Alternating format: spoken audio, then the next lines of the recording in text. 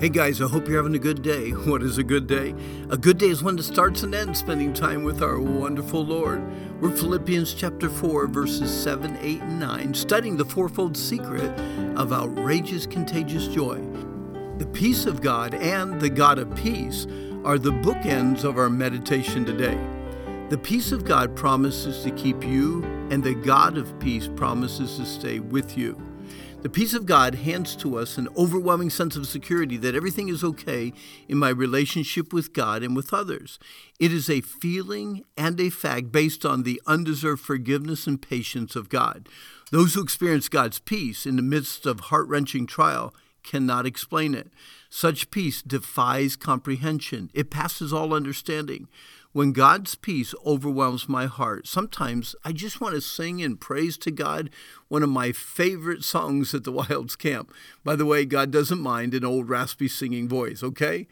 When life's burdens get so heavy and it seems I'm all alone, I cast my care on Jesus and come boldly to his throne.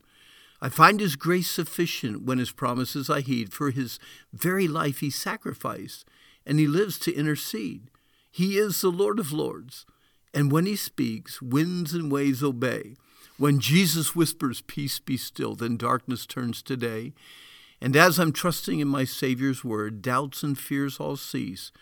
And beneath the shelter of his wings, I'm at rest in perfect peace.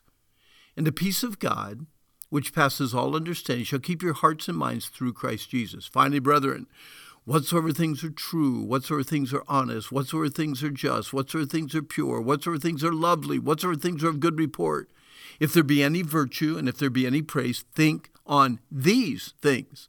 Those things which ye have both learned and received and heard and seen in me, do, and the God of peace shall be with you.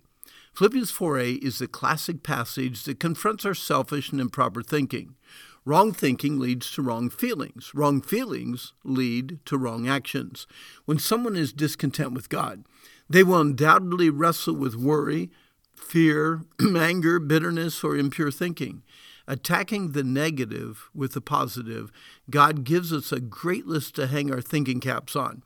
It seems so easy to be consumed with the negative, difficult hardships of life that we forget about the positive, encouraging blessings of God. In a normal day, would you say that you think about things that are true, honest, pure, lovely, or things that are deceitful, dishonest, impure, or crude? True. No secrets, no hidden agendas, no make-believe situations. Honest, truthful, candid, straightforward, free from deceit or trickery. Just is the right and fair. Pure, innocent, pure, blameless, free from defilement. Lovely, dear to someone, beloved, acceptable, pleasing, admirable, good repute, well spoken of, commendable, virtuous, moral excellence, superior goodness, lovely, commendable, worshipful, awe-inspiring. How can this list of admirable thinking help us with anger, worry, fears, lust, a discontented heart? Think on the things that God wants us to think about. Those things which ye have both learned and received and heard and seen in me, do, and the God of peace shall be with you. The key to contagious joy is a contented heart. Paul, chained to a Roman guard in prison, held tightly to his joy with the strong grasp of a contented heart. How?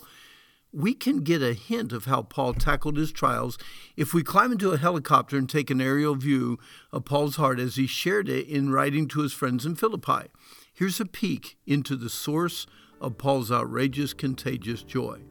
Paul lived with a God confidence. That's Philippians 1. Paul lived with an unselfish attitude. Philippians 2. Paul lived with an eternal focus. Philippians 3. And Paul lived with a contented heart. Philippians 4. Peace, peace, wonderful peace, coming down from the Father above, sweep over my spirit forever, O Lord.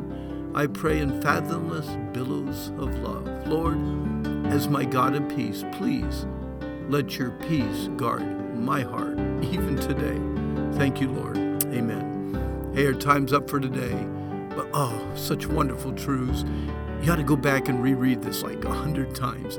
I know it'll be a blessing to you. But again, our time's up for today. Today is the day the Lord made. Let's rejoice. Let's be glad in it. And I hope that you have a good day.